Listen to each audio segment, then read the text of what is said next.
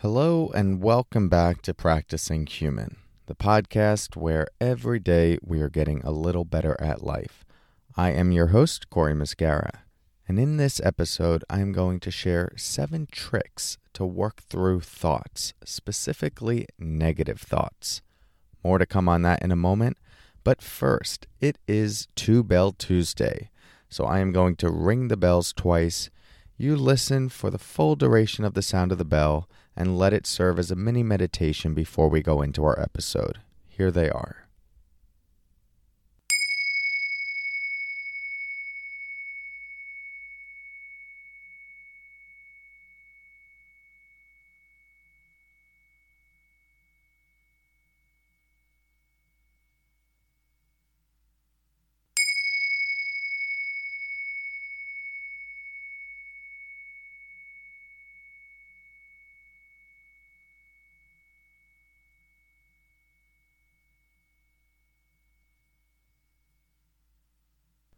Okay, so in this episode, we're going to be talking about working with the thinking mind, specifically those negative thoughts that can arise that are often stubborn, frustrating, and cause extra stress and anxiety. We all deal with these thoughts from time to time, and how to work with them is one of the biggest questions that I receive. Now, before I go into the 7 strategies I would recommend, I do just want to acknowledge that in times of tragedy or great pain or abrupt, difficult experiences, it's normal to have negative thoughts. And the tips I'm going to offer here are less for those times, which I think are experiences that just require more feeling and space and letting the mind do what it's going to do, and more for those times where we're just caught in these difficult ruminative loops, or we get caught up in stressful thoughts before something we anticipate that scares us, or when we're just trying to get better at working with thoughts in general. So now that we have that framing, let's get into the 7 strategies. The first is one you've probably heard before in this podcast and is our usual default way of working with difficult thoughts. And this is simply to redirect your focus. This is what we tend to do in a basic meditation practice. Maybe focus on the breath, we notice the mind wander, and we practice bringing it back to the breath. That redirection is kind of like a bicep curl for your brain. You're getting better and stronger at not being swept away by the neurotic chatter of the mind and actually stabilizing it or redirecting it someplace that you want it to be. This capacity, like a muscle, does get stronger with training, and a meditation practice is one of the best ways to train it in my experience. So strategy 1, just simply redirecting your focus to something else, a skill that can get strengthened with practice. Strategy 2 is to make a mental note of the thinking mind. So as a thought arises, instead of redirecting the attention away from it, or instead of letting it proliferate into more thoughts, you actually label it with another thought, which is thinking. So the mind might go, I'm an idiot, thinking. What if that goes wrong? Thinking. Why did I say that to that person? Thinking. My teacher used to describe this as throwing a cast net of awareness onto the thinking mind. If you've ever seen someone use a cast net, you know they throw it out to a very specific location, usually with bait fish, and it sinks down low, scoops everything up, kind of smothers it with the net. We want to do that with our awareness of the thought. As soon as the thought arises, we throw the cast net of awareness on it by giving it a very simple and quick label, thinking. You can do this in your meditation practice in conjunction with redirecting your focus. So you notice the thinking mind come up, label it thinking, and then redirect back to the breath.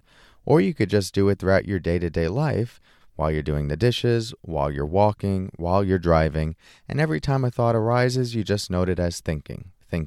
And it might literally sound like that for many minutes at a time. Thinking. I've had meditations that go hours like that. It's a great training of your awareness and to not let thoughts completely overwhelm you and go wherever they want. So strategy number 2, just label the thoughts as thinking. Strategy number 3 is to take a step back, disidentify with the thoughts, and observe them as an impartial witness. So I like to see this as imagining that you're eavesdropping on a conversation that someone else is having, or that your brain is just having with itself. So whatever the thoughts are, instead of redirecting the focus, instead of labeling them, you're just sort of watching the mind think, as if you were in the coffee shop listening to someone else have a conversation. This is a really powerful technique to cultivate in conjunction with the redirecting of focus and labeling as thinking, because it does start to develop a relationship with the thinking mind where you don't have to take it so seriously. The thoughts can be there, but your peace doesn't have to be contingent upon labeling the thoughts or redirecting the focus. Sometimes that's really useful, but overall we do want to develop this capacity where a thought can arise and we don't have to immediately get rid of it in order to be at peace. Again, just like anything, this one takes some practice. In the beginning, it might feel overwhelming to just be watching your thoughts. It might be hard to disidentify, but over time, you'll get better and better, and it will become easier and easier. So strategy 3 is to simply observe your thoughts as if you were eavesdropping on another conversation. Strategy number 4 is to actually shift the content of the thought to something different or to something positive. Now, I think this is one that we often think of in the personal development world. We're thinking negative, and we just need to think positive. In my experience, people tend to fall in 2 camps with this. They're either really into that, or they're really against that. I fall somewhere in the middle. I think there are times where it's not really useful, and it can feel oppressive to try to be positive. And there are other times where shifting a negative thought to something positive can feel really relieving and joyful. So you get to use your own discernment when trying this out. But if you've never experimented with shifting the content of a negative thought to a positive thought, you might be surprised at how powerful it can be. One of the best times I find to use this is when anticipating something that can happen. So I do this with a lot of public speakers. Usually when they're very nervous, it's because they have all of these ideas and thoughts in their head of everything that can go wrong. They imagine people rolling their eyes, not liking the content, not clapping at the end. They imagine their own hands getting really sweaty, or that they choke and they don't know what to say. So this would be like negative thoughts in general. Some negative imagery, but a lot of negative thoughts. Well, my first suggestion to them in these moments is just to imagine, what if everything went well? What if you were super calm and grounded and the words came easily to you and you saw the audience and they were engaged and they were excited and you got that standing ovation, right? You don't know what's going to happen at the end and during the process. You could think about the negative, you could think about the positive. Either one is a subjective flavor on something that we can't control. So you might as well use the thought process and imagination that is serving you to feel better and most likely putting you in a better state going into the situation. And although it may sometimes feel easier to think about all the negative stuff that could happen, you have the capacity to also think of the positive stuff, even if it's something small. So if you find yourself anticipating an experience in the future and having lots of negative thoughts about it, you can acknowledge them and then just say, well, what is the positive side of this? If this were to go well, what would it look like? What would I be thinking about? So that's strategy 4, changing the thoughts to something positive. Strategy number 5 is actively manipulating how you experience the thoughts in real time. I'll explain more about that in a second, but this one I find to be particularly useful when you have really stubborn thoughts. You know, those negative thoughts that you try to refocus, you try watching them, you try eavesdropping on them, you maybe try changing it to something positive, but they're just there and they feel like cement in your mind. Doesn't change, the tone of voice is the same, it creates the same emotion over and over, and it just feels like such a burden. For those thoughts, we're not going to try and change the content, but we're going to change how the content is presented. We're going to get a little playful with it. Usually with those thoughts, they have a very particular tone. There's a particular voice. Maybe it's your voice or a parent's voice. Probably has a volume. There's a cadence to it. And when it goes through your mind, you could just feel the heaviness and the emotion that it elicits. Maybe it's a thought like, what's wrong with you? Do you hear how that's presented? What's wrong with you? It's serious, it's mean, and it feels very authoritarian. Well, what if we started manipulating the accent of that voice, or the voice itself, or the volume of it, the cadence of it? It might sound different. So it might sound something like, what's wrong with you? That sounds like a Southern California accent. No offense to anyone in Southern California. Or maybe we give it an Australian accent. What's wrong with you, mate? That wasn't a good one. But you're kind of getting the gist of it. Or we make it really soft in our mind. What's wrong with you? Or really high pitch. What's wrong with you? Do you see what starts to happen? It gets difficult to take that voice as seriously. In fact, you might almost start laughing at this thing that was causing such negative emotion before. And that's precisely the point. This exercise starts to recondition that thought to a new emotion so that when it comes up, instead of feeling heavy, it feels light. And that lightness over time just gives the thought less fuel. And very often it can go away entirely. You can even play theme songs in the back of the thought. Remember earlier in the podcast, I would sing that jingle, hey, welcome to this podcast. Well, maybe you play that in the background of the thought going in your mind. Like, what's wrong with you? Hey, welcome. Right? You're just going to start laughing. And that's what we're going for. This is a technique I gleaned from neurolinguistic programming and Ericksonian hypnosis. So strategy number 5 is to manipulate and change how the content is experienced in your mind. Strategy number 6 is to meet your thoughts with a yes-and mentality. This is used particularly for thoughts that tend to have a good point. Maybe they're negative thoughts about what could happen, and those things, or whatever the mind is worrying about, it has happened in the past, and there's a chance that it could happen again. For those thoughts, sometimes manipulating them isn't really helpful because they're coming from a place of trying to protect you and from a place of having a track record of truth. So for those thoughts, you want to really acknowledge them and offer an alternative. So this is an improv strategy where you meet what arises and you build off of that. Yes, and. So maybe the thought is, I can't go on this date because last time I went on a date, I said something stupid and it didn't go well and I felt like an idiot. Okay, so you can meet that with, yes, that happened. And you could tell your mind that that was a learning experience. No one that ever got good at anything, including dating or relationships, had it the first time. They needed to go through a struggle, a period. Everyone has a history and a story of all their different perceived failures and things going wrong.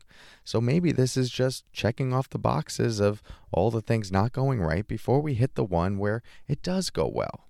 So you see what we did there? We met the truth of what the thought was saying. It's like, okay, we hear you. Yes, that did happen. And there's this other truth. By meeting it with logic, it's much more likely to let down its guard and actually help you go in that direction. So strategy number 6 is to take a yes-and mentality with your thoughts. Last but not least, strategy number 7 is to simply hear your thoughts out. Similar to strategy number 6, this assumes that the thoughts are trying to help you in some way, and they need to be seen, acknowledged, and honored before they're going to simply go away. For this one, I think it's helpful to imagine yourself sitting down at a table or on a park bench with the thought, and if there's more thoughts, you could imagine a whole group of thoughts at the table, and just let the thought share whatever it needs to share. If it needs to tell you everything that can go wrong, well, let it share that and get that out. If it needs to be rude and rant, well, let it go on and share that. And you give the thoughts as long as they need to run their cycle, to say their piece, and then to move on.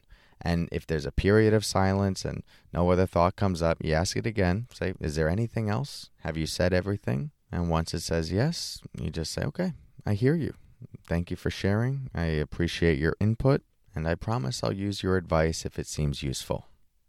The dialogue and how you interact with the thoughts will depend based on what the thoughts are, the content, and how the thoughts are blocking you. So feel free to adjust what that dialogue sounds like.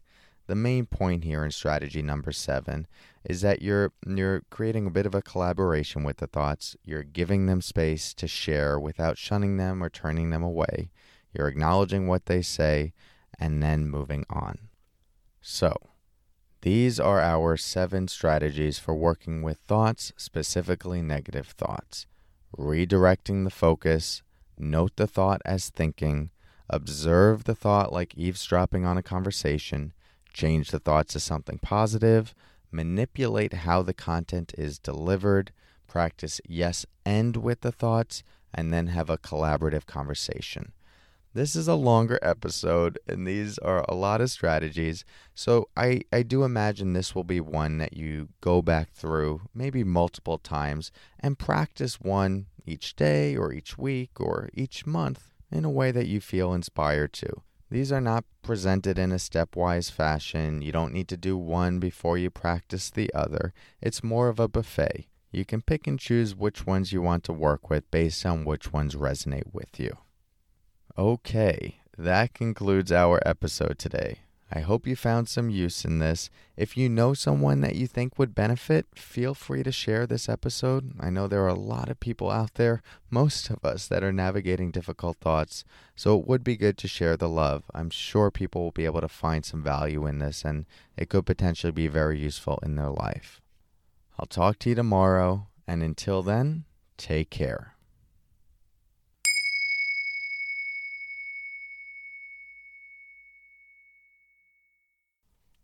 Before you go, we have a few quick announcements. First, as I mentioned last week, my retreat is now open for registration in June 5th through 7th on Long Island. If any of these ideas are resonating with you or the podcast in general, this is a way to take a deep dive into implementing them. So you can learn all about this retreat at limindfulness.com. Spaces are filling up quickly, especially after last week's announcement, so if you think you're interested, it would be a good idea to register soon. I'd love to work with you more closely in person. Next, my book, Stop Missing Your Life, is available for a discount right now on Amazon. It retails for $28 for the hardcover version, usually sells for around $25, but right now it's at about $18.39, so $7 less than it usually is. This discount varies and changes really day to day. The last time it was offered, it was only for 24 hours. It's been going on for a few days now, so if you're interested, this would be a good time to pick up the book before it goes up to $25. Stop Missing Your Life on Amazon, $18.39. Next, if you want free resources, guided meditations, book recommendations, app recommendations, sleep meditations, you could text your email address to +1 631 337 8298 and get an automated email to your inbox with all of those resources. Again, that's +1 631 337 8298. And lastly, if you appreciated this episode or any of the episodes on the Practicing Human podcast and you want to give back a bit, the best thing you could do is head on over to iTunes, leave a review, a rating. It goes a really long way for showing other people who might be interested in this podcast that there might be some utility for them. So that's much appreciated. I read through all of them and they make me smile. So thanks a lot in advance. Again, I will talk to you tomorrow, and until then, as always, have a day and take care.